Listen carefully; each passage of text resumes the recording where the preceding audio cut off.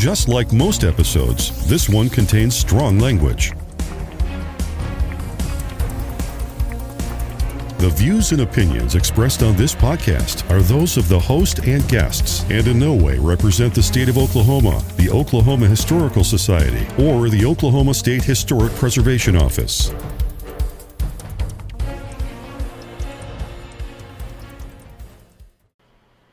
Welcome to the Musings of an ADD Mind podcast. This is your host, Jack, and I have the ADD Mind.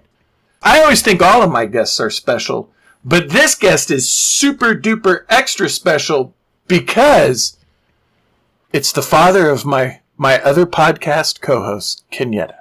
And so without Victor, Kenyatta would not be here to keep me in line. So I appreciate you having, as we talked about on the very first episode of Kenyatta and Jack Save the World, a fruitful honeymoon.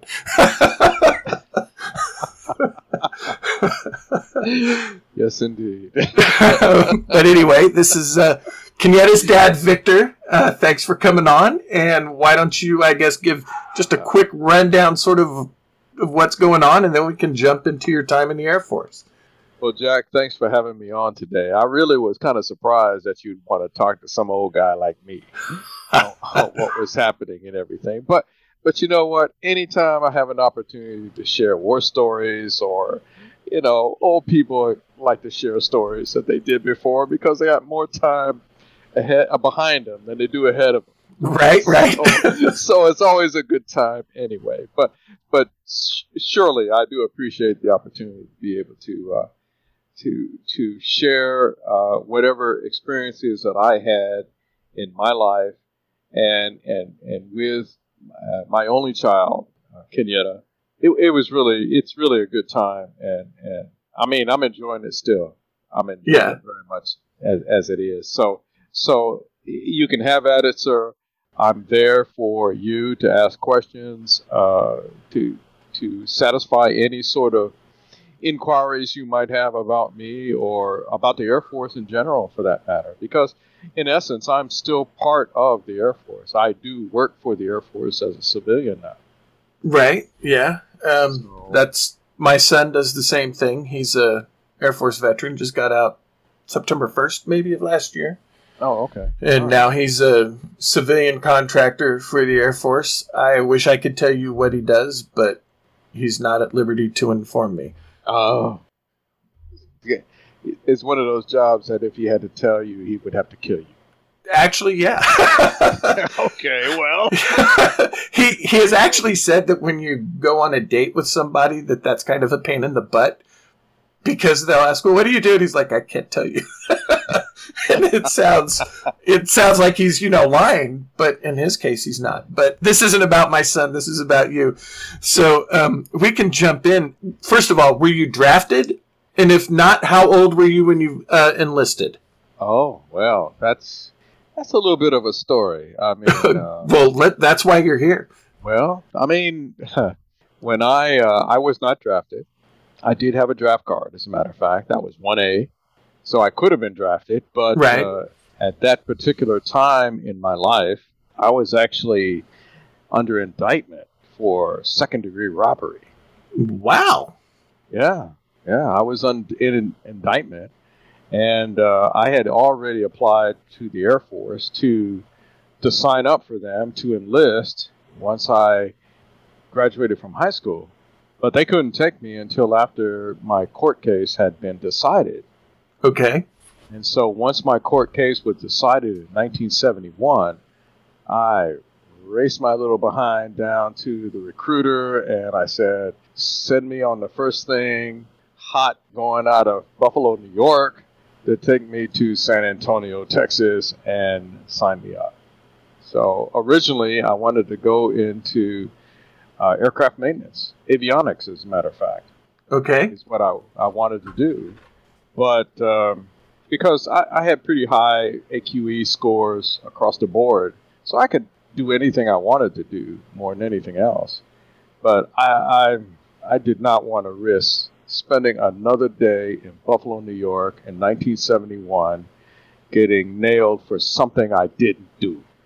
Okay, yeah, that makes perfect sense. And so I got out of Buffalo in October of 1971 and went into the General Air Force Field at that time.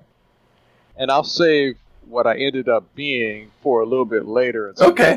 So what that actually was. No, that's fine. That's fine. It's sort of funny because my father obviously was in the Air Force, and all of his friends were getting drafted, and my dad thought, I do not want to be in the Marines or the Army. I better take this in my own hands and go enlist in the Air Force. So I do not blame you for, at that time frame, of jumping into the Air Force as opposed to the other branches, because your chances of going to Vietnam were a lot less in the Air Force. Not zero. I'm not saying that. Just less. You're absolutely right. But in my particular case there, both my mother and my father were both veterans of the Air Force. Oh, well, yeah, you had to at that point. So, and on top of that, I had been a cadet in Civil Air Patrol as well. Oh. Yeah. Do you still fly? Oh, well, not now. I don't. Not now. I don't fly now. I flew when I was in the Air Force, and from 79 to 94, I actually flew on AWACS. So, but prior to that, I had different jobs that I'll share with you a little bit later. But okay. And then after the fact, after I quit flying, I had different jobs too. So well, yeah. I mean, it is like it is in any kind of military service. You move between different jobs depending upon what the requirement is in the service at that particular time, right? Or what opportunities are allotted to you at that time. So if I remember correctly, you got stationed at Tinker 2 separate times. Am I remembering what Kenyatta told me correctly? That's correct. My first duty station after I came out of basic training in 1971 was in December of 71 at Tinker Air Force Base, and the story goes back, and this may not be a little, how should I say, politically correct at this point. Okay.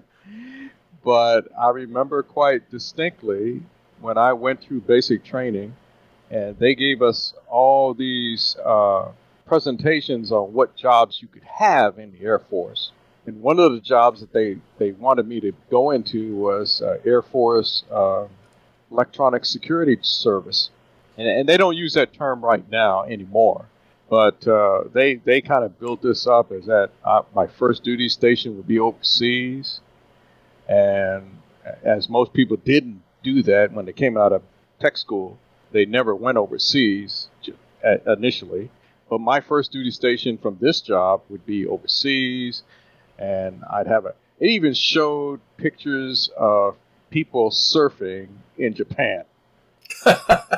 as this is going to get you to go. So all you need to do is to fill out this top secret paperwork, which needless to say, I couldn't fill it all out, so I didn't qualify for it. Right. So they would post on the bulletin board in basic training, here are the jobs that people are being assigned to in 1971. So we were still in Vietnam at that time. Right. So I looked at my name. I found my name on the listing there, and it said, okay, Edwards Victor 702. And that was the Air Force Specialty Code. Okay. So I had no idea what a 702 was at that time. So I went to my military training person. He was a staff sergeant. And I said, well, what's a 702, sir? He looked at me and he said, with a little crack on a smile, he said, Tiddler's Waff. Okay, so let me explain what a WAF is. That might be important for the listeners to know. A WAF is, at that particular time in the Air Force and in the U.S., A WAF was Women Air Force. Oh. It was actually separate from the regular Air Force itself. Okay. Just like in the Army, they had WACs, Women Air Corps, Women Army Corps. Right. So all of those up until 1973 were looked to be as separate entities, almost like auxiliaries of the male portion of the services. Okay. They were integrated after 1973 into the regular Air Force, so that there was no such thing after 1973 as Women Air Force, or in the Army as Women Army Corps. Okay. Didn't exist. And that was a good thing, because they were treated differently, they were given different rules. Right. They were supposed to be treated eventually, and that's what it got to at this point, potentially as the same as their male counterparts. Right. So his misogynistic reproach was supposed to be, you're going to do a job that a woman does, but you don't have the same equipment as a woman. Right, yeah. So I was an administrative specialist for the first few years of my time in the Air Force. And even go even further, anything that wasn't an operational type job in the Air Force back in 1971 was covered by people who were in the administrative career field. Right. I'm going to interrupt you because you just filled in an important part of me knowing something about my father. He passed away in 2003, so I cannot ask him this. Mm-hmm. He also was in that same career field. My dad was in admin, and actually when he retired, he was the chief admin NCO for Tinker's Commander, for the base commander. Oh, okay. He just never got out of it like apparently you did. So you have just taught me. I've learned something new about my dad's Air Force career that I did not know.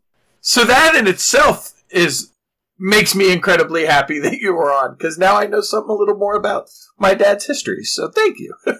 Yeah. Well, later, and just to let you know that the job I was actually in as a 702 at that time was base billeting. Oh. Or what you would refer to as lodging today. Yes. So, or what you would refer to as, how should I say, hotel management. Okay, right, yeah, because all bases have the officer hotel and the enlisted hotel. That's correct, and that's what I did for the first few years of my career. Was actually I stood behind the counter. I checked people in to quarters. I checked them out when they left, and that's what I did. And I would work the telephone. I was a telephone operator while I was there to work that, so I could connect them to outside lines, and outside lines could be connected to them when they called in. Right. And when I got married and when Kenyatta was born, that's what I was doing. And I would imagine, since you said you were a tinker, I probably know where those hotels were. Well, they're still there, as a matter of fact. they've been rehabbed since that time. Right.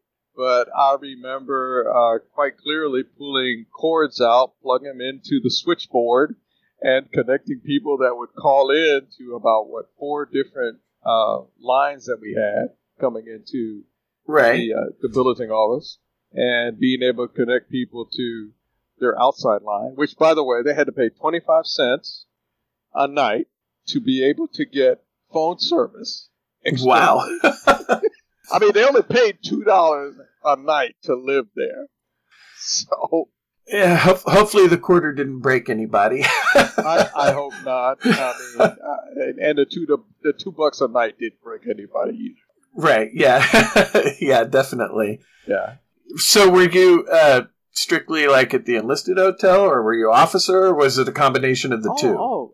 A combination of the two. I mean, what I did was I would check both enlisted and officers into their assigned quarters. Mm-hmm. And an aircrew would come in, and aircrew was a little bit different than officers by themselves or enlisted by themselves. Aircrew often wanted to be quartered together. Right. Now, what I mean by quartered together, they wanted to be either on base or they wanted to be off base.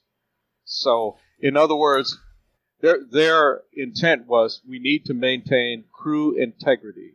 Right. Yeah. We don't want the enlisted people on base or the officers on base and the other half of the crew in another place. We want them either in one place or everybody's off base. Yeah. And as somebody who still lives in Midwest City, there may only be one hotel that you might have sent them that's still around in Midwest City from that time frame, maybe. Planet Motel? Yeah, it's still there, just a different name. Oh, okay. Well, I mean, that was one of the places we set up to was Planet Motel. Yeah, the bowling alley is still the Planet Bowling Alley is still across the street from it. Yeah. It's still there. So, yeah. Wow. Okay. All right. Jeez. 1971. Wow, I did that job from 71 till about 1975. Okay, is that when obviously you cross-trained, I guess, got a new job, and where did you go from there? I did. I cross-trained. I went to NCO Leadership School, and funny thing is that I ended up being an honor graduate of NCO Leadership School, and the commanding general of Oklahoma City ALC decided, hey, I need a guy to replace the person that's leaving my shop. I want this guy to come and replace him. So I ended up working for a general officer there at Oklahoma City Air Logistics Center. Okay. I left the billeting office.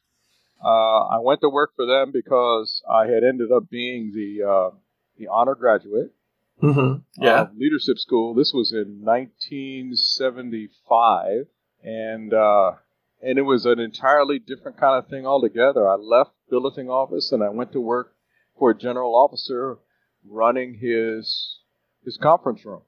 Okay. And it was a whole new step up for me altogether. I mean, I'm just a little buck sergeant at this point. I'm an E5 select, maybe, and I'm working for a 2-star general. That I would say the stress level was probably slightly different. Yeah, you might think it was just a bit. I was newly married at that point. I had a brand new baby, and I think her name was Kenyetta, if I recall. Yeah, she's doing a lot of work trying to save the world. Oh yeah, okay. I heard she was doing something like that. She does good work. Oh, well, good. It's good to hear. But yeah, I was brand new, kind of doing it, and I was working on, and I moved up to that job, and it was very interesting. I did that job maybe about a year and a half. Okay. Yeah, until about 76, and I met a lot of people, a lot of high-ranking individuals. I got a sense of what senior leaders do in the jobs that they have assigned to them. Uh-huh. And it was really an eye-opener for me as just a little E4 trying to figure out what the world was all about. And I also, in all of that, decided that my next step in doing something was going to be going to fly with AWACS, because it was just in its inception period at that time, in 1975, 76 time period. So do you feel that working in that office environment with so many, flag officers and high-ranking people, do you feel that later on in your career it made you a better leader because you kind of had a class on how to lead without having a class on how to lead? In essence, yes. I think it was. It gave me some insight on some of the things they'd have to do, because In the course of my duties at that time, I would actually sit behind the display screen of when the general would be having a conference with a number of his senior leaders that were there at the ALC.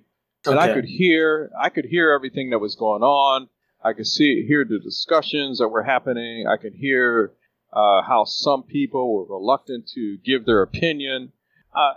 But it gave me a kind of viewpoint concerning what leaders from a mid-level and a high level have to deal with in trying to come to decisions and what was going on at that time.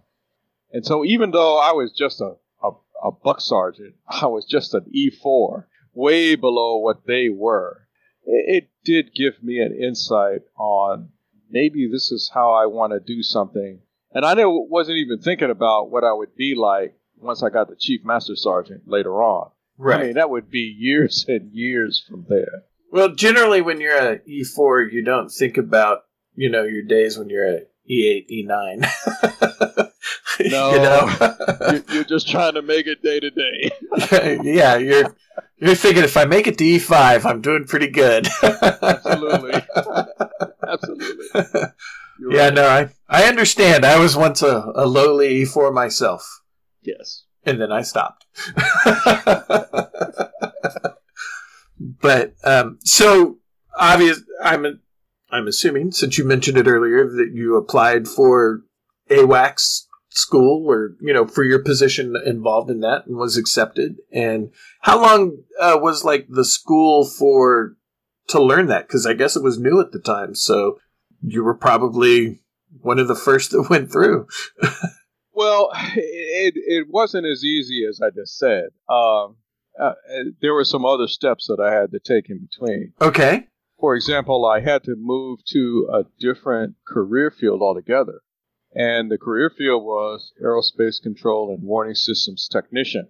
And there were other positions that I had to have before I could get into aviation service. Okay. And AWACS at that particular time wasn't even initial operational capability until 1977. And when I left the job I was doing there at Oklahoma City ALC, that was in 1976 to go to tech school for aerospace control and warning systems technician. Okay. So essentially, I had to start all over again.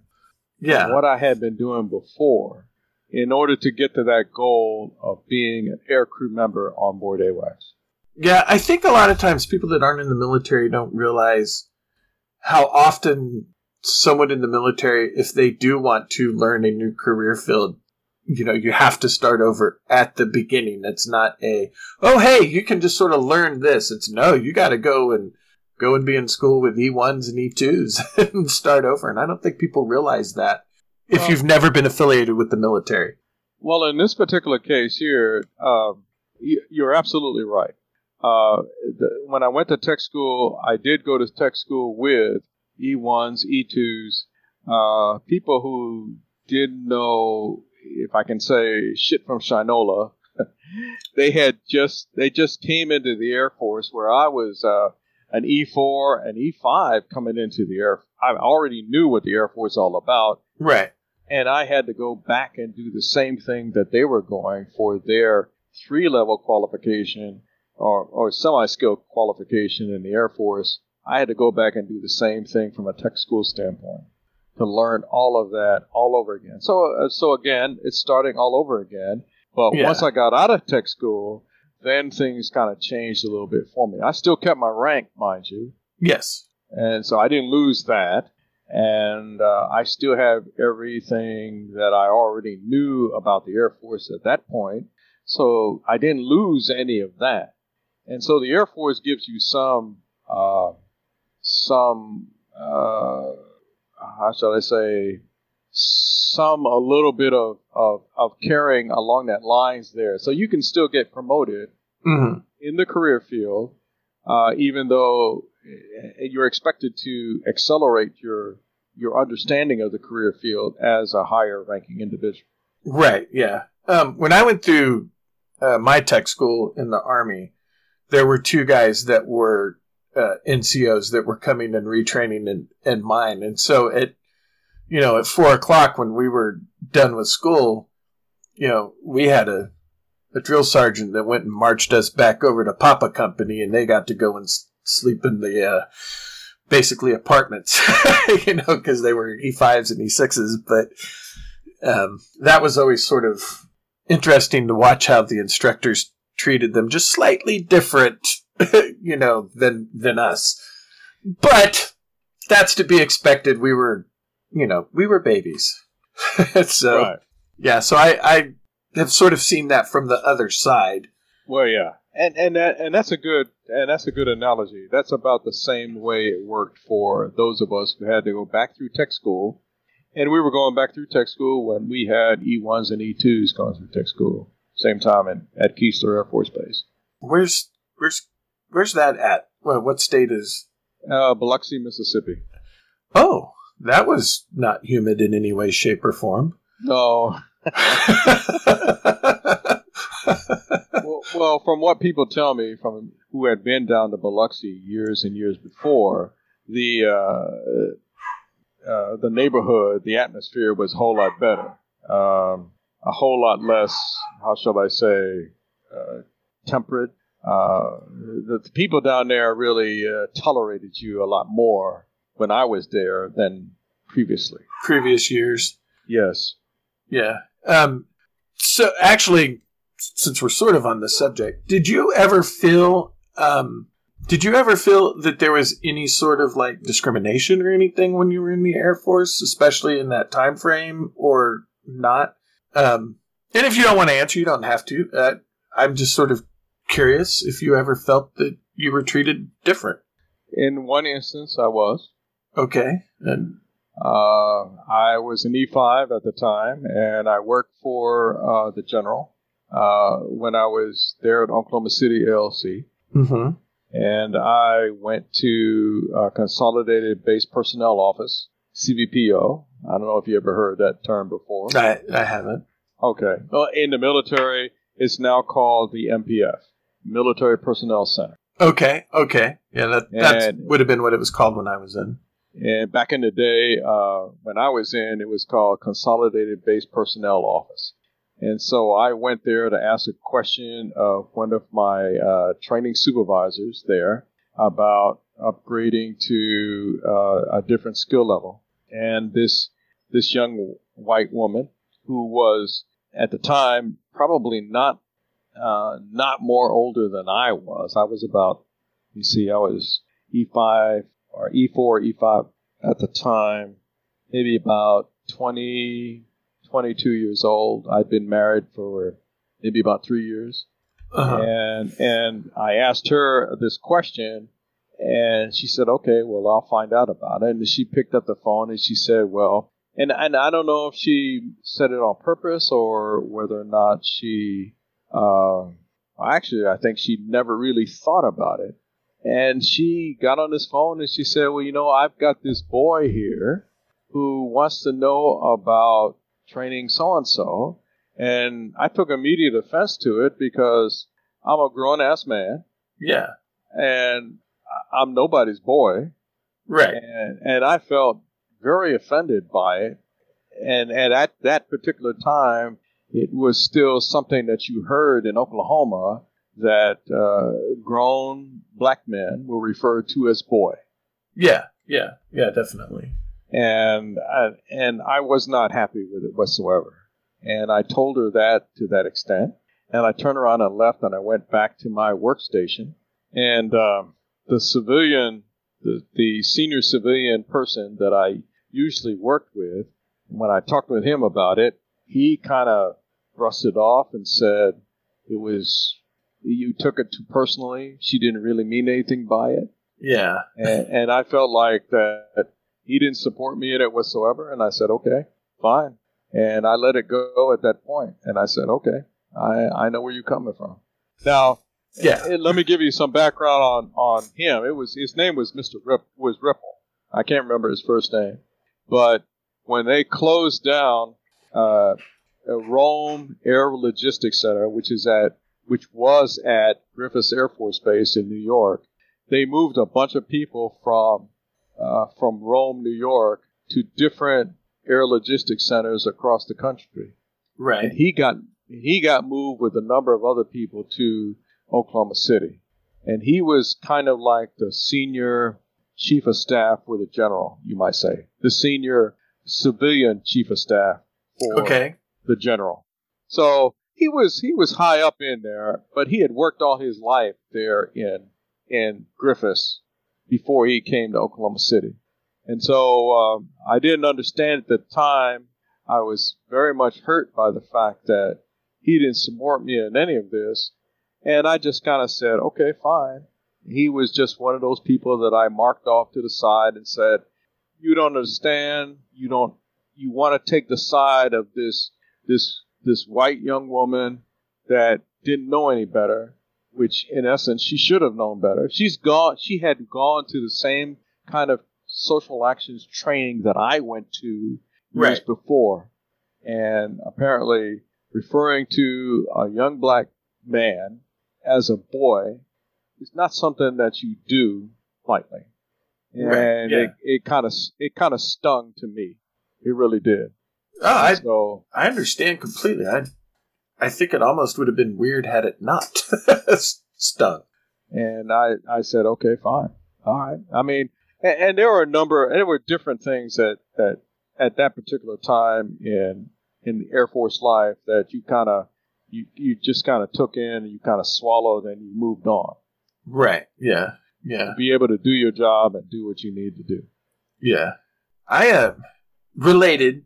I always liked growing up on Air Force bases because, as you know, you are in no way, shape, or form in control of where you live. It is a sign. That's correct. And so, as a kid, I learned that if I was going to have friends that liked, play football, do sports, play baseball, whatever, if they were a boy and they wanted to play football, you were going to be friends. It didn't matter. And I feel that, I feel that as an adult, it has made me a better person because I grew up with everybody. Sure. So I feel that it has made me a better adult. And when I was doing the podcast, when I first had Kenyetta on as a guest, that was one of the things that I wanted sort of to know looking back. Yeah, I liked growing up on an Air Force base, but I was also a white boy, and I wanted to know maybe Kenyetta had a slightly different experience than I did. Sure. And so that was sort of what made me initially want to have her on the show, because I wanted to know the different experience that people had. And then, of course, we obviously hit it off. Well, talking. And that's good. And I can see how you're a very gregarious person. You're a very friendly individual. I mean, you make folks feel very comfortable being with you. Well, thank you. And I can see that right away just by talking with you and all of this. So, well, thank you. I mean, but unfortunately, there's a number of people that we walk across in life, black or white, that just don't have that, and just can't do that, and can't deal with it, whatever it might be. So, from that standpoint, it makes it easy to talk with and to share with you those things that happened in my life. Some things that I don't particularly have fond memories of. Yeah.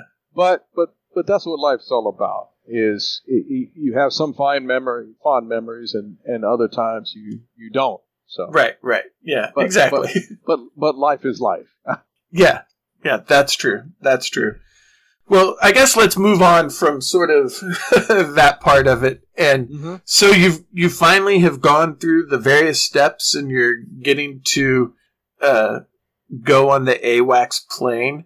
Mm-hmm. What was like the first couple of flights that you're doing the job, not in school and everything? Were you somewhat nervous about that, or had school been enough that you were just like, yeah, let's go, let's do this thing?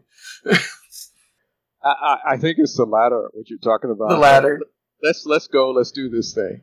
And because to some extent, when I was assigned, after I went to tech school, I went to Syracuse and the 21st Air Defense Squadron. And I I spent some time, about a year or so there, working in a SAGE unit. And SAGE means semi-automated ground environment. Okay.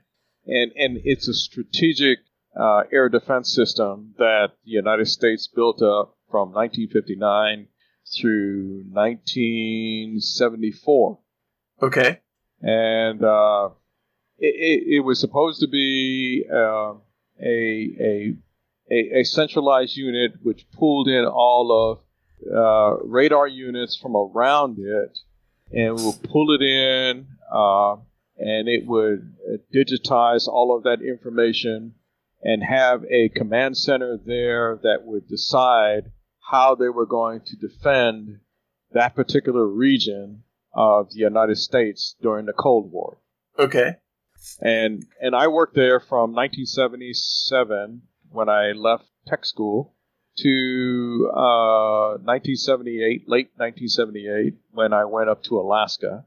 And so that was the second assignment that I would have before I would go to Tinker and work in AWACS.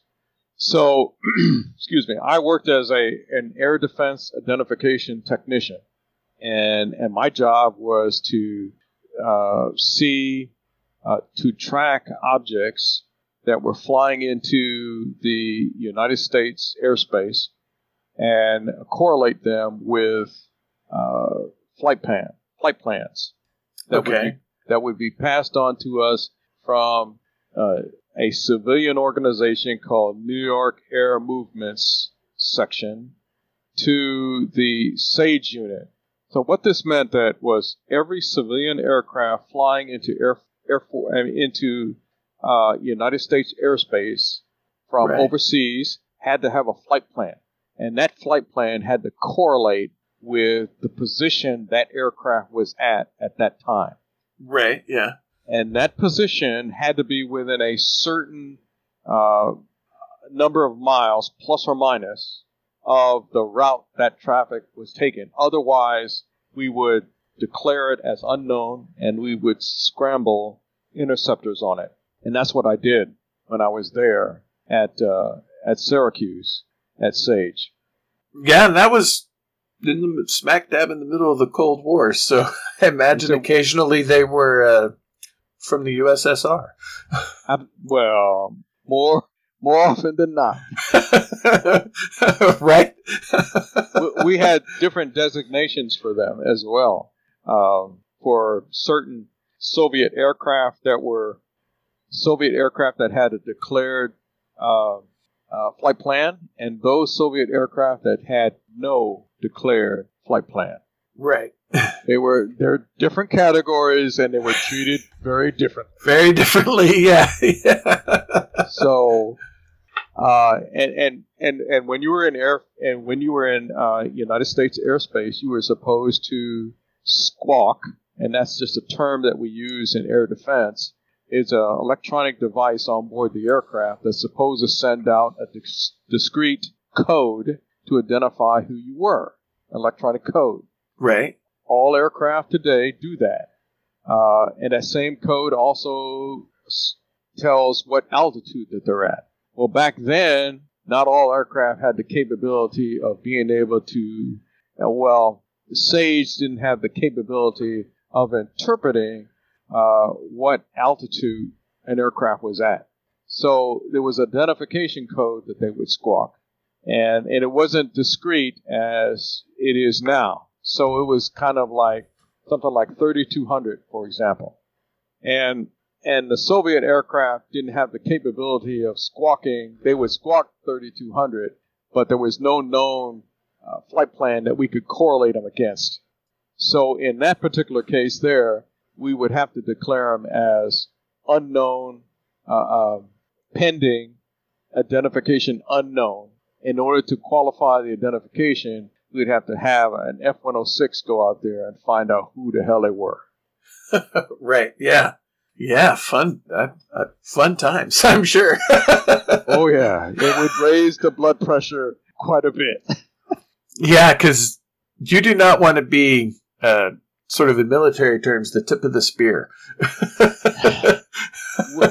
we have had instances, at least I remember one instance in which a C-130 was flying from, from Spain into New York airspace. That's where we're at. And they weren't squawking the proper codes, and they weren't answering any inquiries via radio on who they were, and it ended up being a Marine Corps C-130. That sounds like the Marines. And as their punishment, 2 months later, they were sent to our SAGE organization to take a tour of who we were and why we did it. They were not happy. The flight crew was not happy. But we explained to them because you didn't squawk the proper codes, you were late because there was a certain period of time that you had to be inside of your flight plan.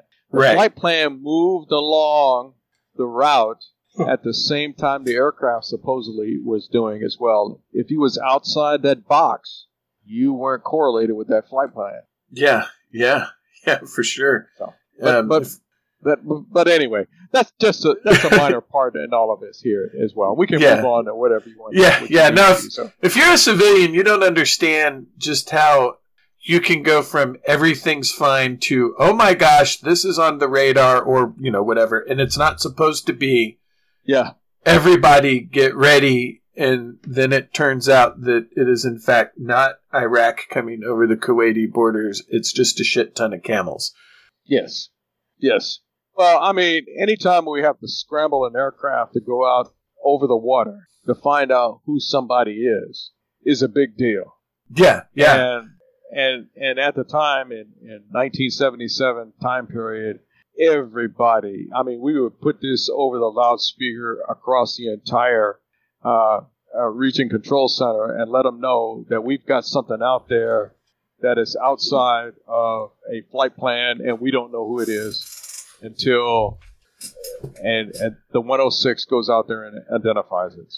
Yeah, that's I mean, somebody's got to do it, right? Because you have to make sure. Sure. So yeah. So I guess we're about at the point to where Kenyatta and I intersect when you came back to Tinker. Now, I didn't get there until 1983. Mm-hmm.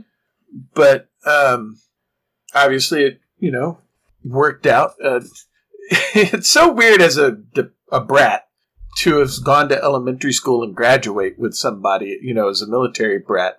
Mm-hmm. But at Tinker, there's probably a good 7 or 8 people that graduated with Kenyatta and I that we went to elementary school with. Oh, yeah. Which is different. But so you make it to Tinker, you're on AWACS, and that's where you, I guess, AWACS affiliated or AWACS jobs is what you stayed in the rest of your time in, or? Yes. I flew with AWACS from 1979. I got my wings then. And I left AWACS in 1994. Okay, yeah. And I flew 3,100 flying hours. Okay. With AWACS. I flew about 1,800 hours as an instructor or as a CFE. Okay. Now, a CFE is a standardization evaluation flight examiner. So what that meant was that I would fly on board aircraft and I would check people to make sure they understood their job. Okay. And that they could do it. And in the Air Force, you get checked once every 12 to 18 months on how you do your job. That probably is good to do. Well, we need to make sure that, number one, the training is adequate to maintain qualification. Right.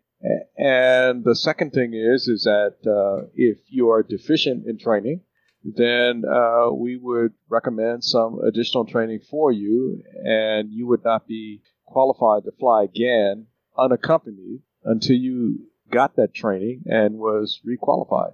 I would do that. I mean, and I did that maybe for about a year and a half, And toward the end of my time when I was in AWACS, when I was at Tinker, I should say, that I moved in. I got promoted to such an extent that I really couldn't do that. I was more senior leadership, more administrative, doing things of this nature as a higher rank would require me to do, as opposed to being able to fly on a regular basis and do instruction, do flight examining, and things of that nature. Did you miss flying and instructing and all of that as you moved up? I did. You did? Very much. I did. Very much. I enjoyed it. I enjoyed being able to teach people new things, being able to instruct them on stuff that had to be done. Right. And the higher rank I got, the less I was able to do that. And anybody who's been in aircrew operations can tell you that we all do the same job on the jet, but as we progress in rank, oftentimes it's more the administrative things that kind of pull you out of the seat on the jet that you have to do. More leadership stuff that you have to do with your peers, the people you fly with, more so than actually flying with them, even though in your heart that's what you want to do. Yeah. I don't know why I just thought of this. The person who, for Veterans Month, that is going to be on the episode for you was an AWACS crew chief. So now I've got both sides of the job. I got the guy in the plane and the guy that made the plane work for you. So all right. Well, the guys who make the plane work for us, they always believe the plane belongs to them. Yeah, he definitely believes the plane. He still thinks the plane belongs to him. So absolutely. I mean, and I don't have a problem with that. They just give us the plane to go fly the mission. Yeah, when we come back. Yeah, you probably want them to feel that way. Because if they have ownership of it, they're going to make sure that it's always the best top notch that it can be versus some guy that's just like, absolutely. They own the plane. That's fine with us. Yeah.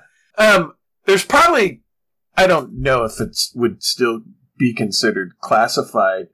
What sort of thing could you maybe tell us that you did inside the AWACS plane? Because if you don't know, AWACS is the plane that has the radar dish on top that spins, and it's quite a powerful radar, and there are a bunch of different sort of stations on the inside of it as they're flying. It's almost a mobile office, really, in a way, when you sort of look at them. Is there anything that you can share of what you would have done inside the plane?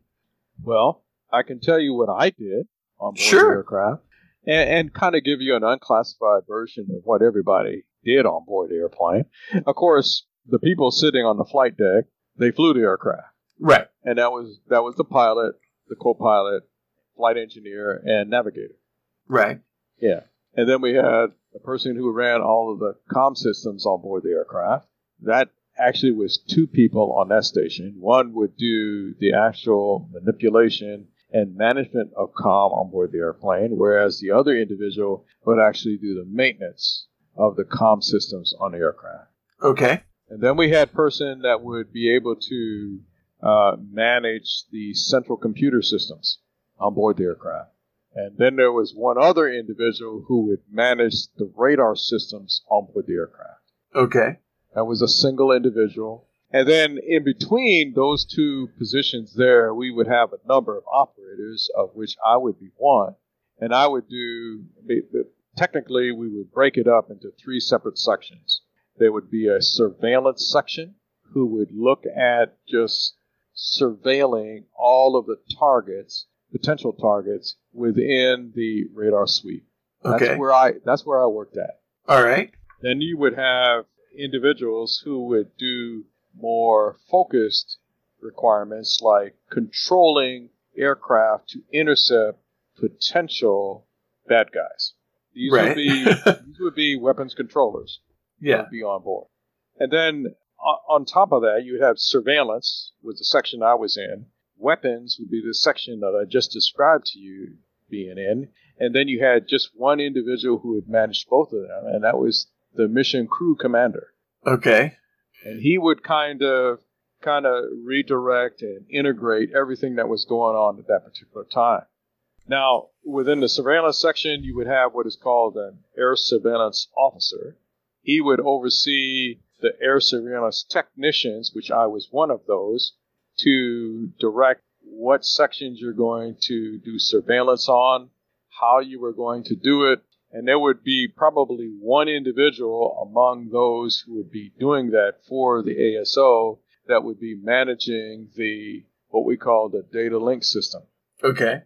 And the data link system was the capability of being able to designate targets and then transmit that information to ground stations or any other stations that were listening, that were linked in to us, that could hear all the stuff that was going on or see all the stuff.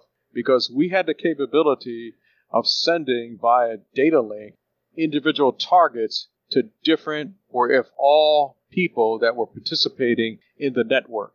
Okay. So we could share all that information with a number of other entities that were out there linked up with us, so they could see it as well. Right. So I guess other planes, tanks, Navy ships, all of that.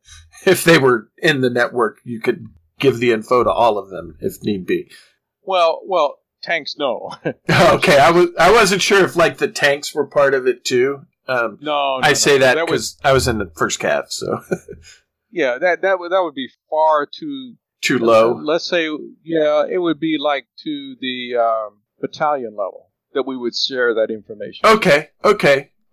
So yeah, that makes sense. So JSTARS, for example, has the ability to share movement of ground systems with Army units at the battalion level.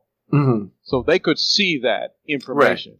Right. But at the squad level, at the individual soldier level, they would never be able to see that type of information. That it just wouldn't go. It just wouldn't mean anything for them. Yeah. At that point. Yeah. Right. That makes sense. Mm-hmm. Once again, because when we first moved to Tinker, my dad wasn't an AWACS unit, but he did all the flight plans, the paperwork side of it. And it just occurred to me, my dad probably did some of the paperwork on planes that you were in. Yeah, probably did. Good. Small world. Yes, it is. So were you involved in, the answer I'm assuming is going to be yes, you were probably involved in Desert Storm as yes. AWACS. Did you go over to Saudi Arabia or that part of the world, maybe not Saudi Arabia, or did you guys just fly out of Germany or Tinker or? Well, I wasn't involved in Desert Storm. I was back managing training for crew members that were going to get a Desert Storm. That were going to it. Yeah. Well, I guess that would make sense because at that point you were probably a E7, E8 at that point. E8, yes. E8, yeah. Actually, at the tail end of Desert Storm, I was E9. E9? Yes. Wow, that's impressive. It takes a lot to to get to that point. So yeah, I was kind of lucky. I was an E9 for 11 years. In the last portion of my career. So yeah, that's what's that in the Air Force? A chief senior. You'll have to give me the rank. I can't. Because when I went, I knew all Air Force ranks as a kid, and then I went Army, and then I forgot the part of my brain that could know Air Force ranks morphed to Army ranks. I got you. So you were a command sergeant major to me. I was sergeant major. Yeah. E9 sergeant major. So yeah. Good. Think of me as a sergeant major that for the last 11 years of my life was sergeant major or master petty officer. Okay. Yeah. We think in Navy up here in Virginia, so. Yeah. Well, yeah. Based on where you guys live, so. Yeah. So you were in almost, that's a long time. 1971, you said, to 96? No. Or 2001 is when I retired. Oh my gosh, yeah. So. Wow. For the last 11 years before I retired in 2001, I was a Chief Master Sergeant. That was probably a good year to maybe retire, depending on the time of the year you retired. They wanted me to stay longer because they were short of E9s at that particular time, but I had been an E9 for 11 years, and it was time to go, I think. Well, I mean, you had done your time for the country at that point, so it was time to open another chapter in my book. So yeah, I understand that. Yeah. You're not probably going to believe this, and apparently you and I have the same problem that Kenyetta and I have. And we've gone over an hour recording. Yeah, I know you're probably going to have to cut back some of this stuff and do some editing or whatever it might be, but that's cool. I mean, it was good talking with you. I thoroughly enjoyed it. I'm glad you came on. It was definitely interesting hearing your career. A lot of people, sort of start out in one field and they kind of stay that way, the same thing, and you kind of had the gambit of, multiple career paths, and you retired as high as, well, maybe not technically as high as an enlisted person can go, but I could go any higher. Well, I mean, you could have been the Chief Master Sergeant of the Air Force. Technically, that would be higher. Yeah, well, that's another story. That's another story, Jack. Yeah, nobody wants. Well, I mean, I guess one guy wants that job, or. Yeah, and I think it takes a special kind of individual to do that kind of job. And I know people that personally that I admire and worked with that can do that kind of job. But in my side of the world, I wanted to focus on being in the operational side of the world. Yeah. And doing that as opposed to being someone who was more political, right? And I have great respect for people who have been senior enlisted advisors, who have been chief master sergeants of the Air Force and that sort of thing, and they can take this huge gambit of enlisted force and represent them at the various levels that they do. But I looked at it from a standpoint that I wanted to stay as close as I possibly could to the tip of the spear, as you had mentioned, right? And be what we call a functional area manager, and that's what I was. Yeah. And that was kind of overseeing the 1 Alpha 3 career field. Excuse me, the 1 Alpha 4 career field. The 1 Alpha 3 career field doesn't exist anymore. They were absorbed by the 1 Alpha 3 community side of the house. And things happen like that. I mean, technology changes, requirements change in the Air Force or in any other military service, and different MOSs and AFSCs get absorbed into others. Right. And that's the way it is. Yeah, that is life in the military. Yeah. Well, I appreciate you coming on and talking. As somebody that's just naturally curious and likes hearing stuff in people's life stories, I'm super glad you came on. I thought it was quite interesting. I do think in the modern world, people tend to put a higher value on someone that's like an athlete or a celebrity. And I think everybody's life journey and story is every bit as important, if maybe not more. And I like hearing that from people. And then also, there's a connection because obviously Kenyetta, but just sort of thinking about, hey, my dad probably did type up some flight plans for planes that he was on. And then you also explained to me, my dad's job, how that started out. Yeah. Something that I never knew.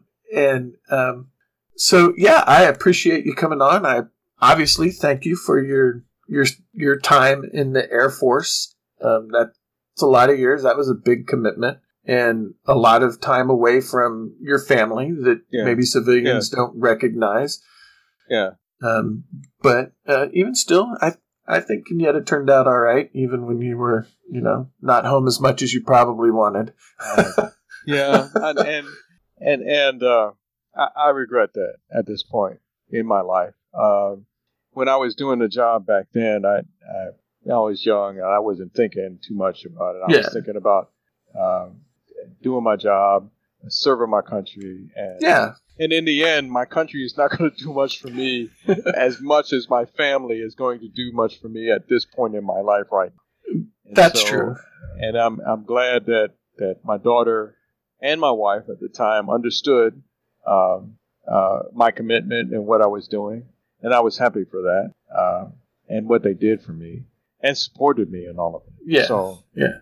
But I believe that the family at home of the service member is equally a part of their commitment to the country, and they sacrifice for their country. Yes. But you maybe don't get the recognition for the sacrifice that the family in the rear makes as well. So that's correct. You're right. You're absolutely right. And maybe it's because I've been all sides. You know, I was a dependent, I was in, and then a dad. So maybe that's why I feel that way. I don't know, but yeah. I definitely thank you for your service, and I thank you for coming on. I really enjoyed having you on. Well, I thank you for having me on. It gets a chance for an old warrior to kind of recount all of his war stories and all that other good stuff. And if anybody else can take some understanding and even some enjoyment from some of it, that's good for me. I like that. Well, thank you. I appreciate it, and I'm sure people will enjoy it. Okay. Hey, thanks for your time, Jack. Thanks for coming on. All right. And with that, I'm going to end the podcast as I always do. And everyone knows that I'm not particularly good at this, but that doesn't mean I can't strive for it. So everybody remember, try to live your life in a way that would make Bob Ross proud.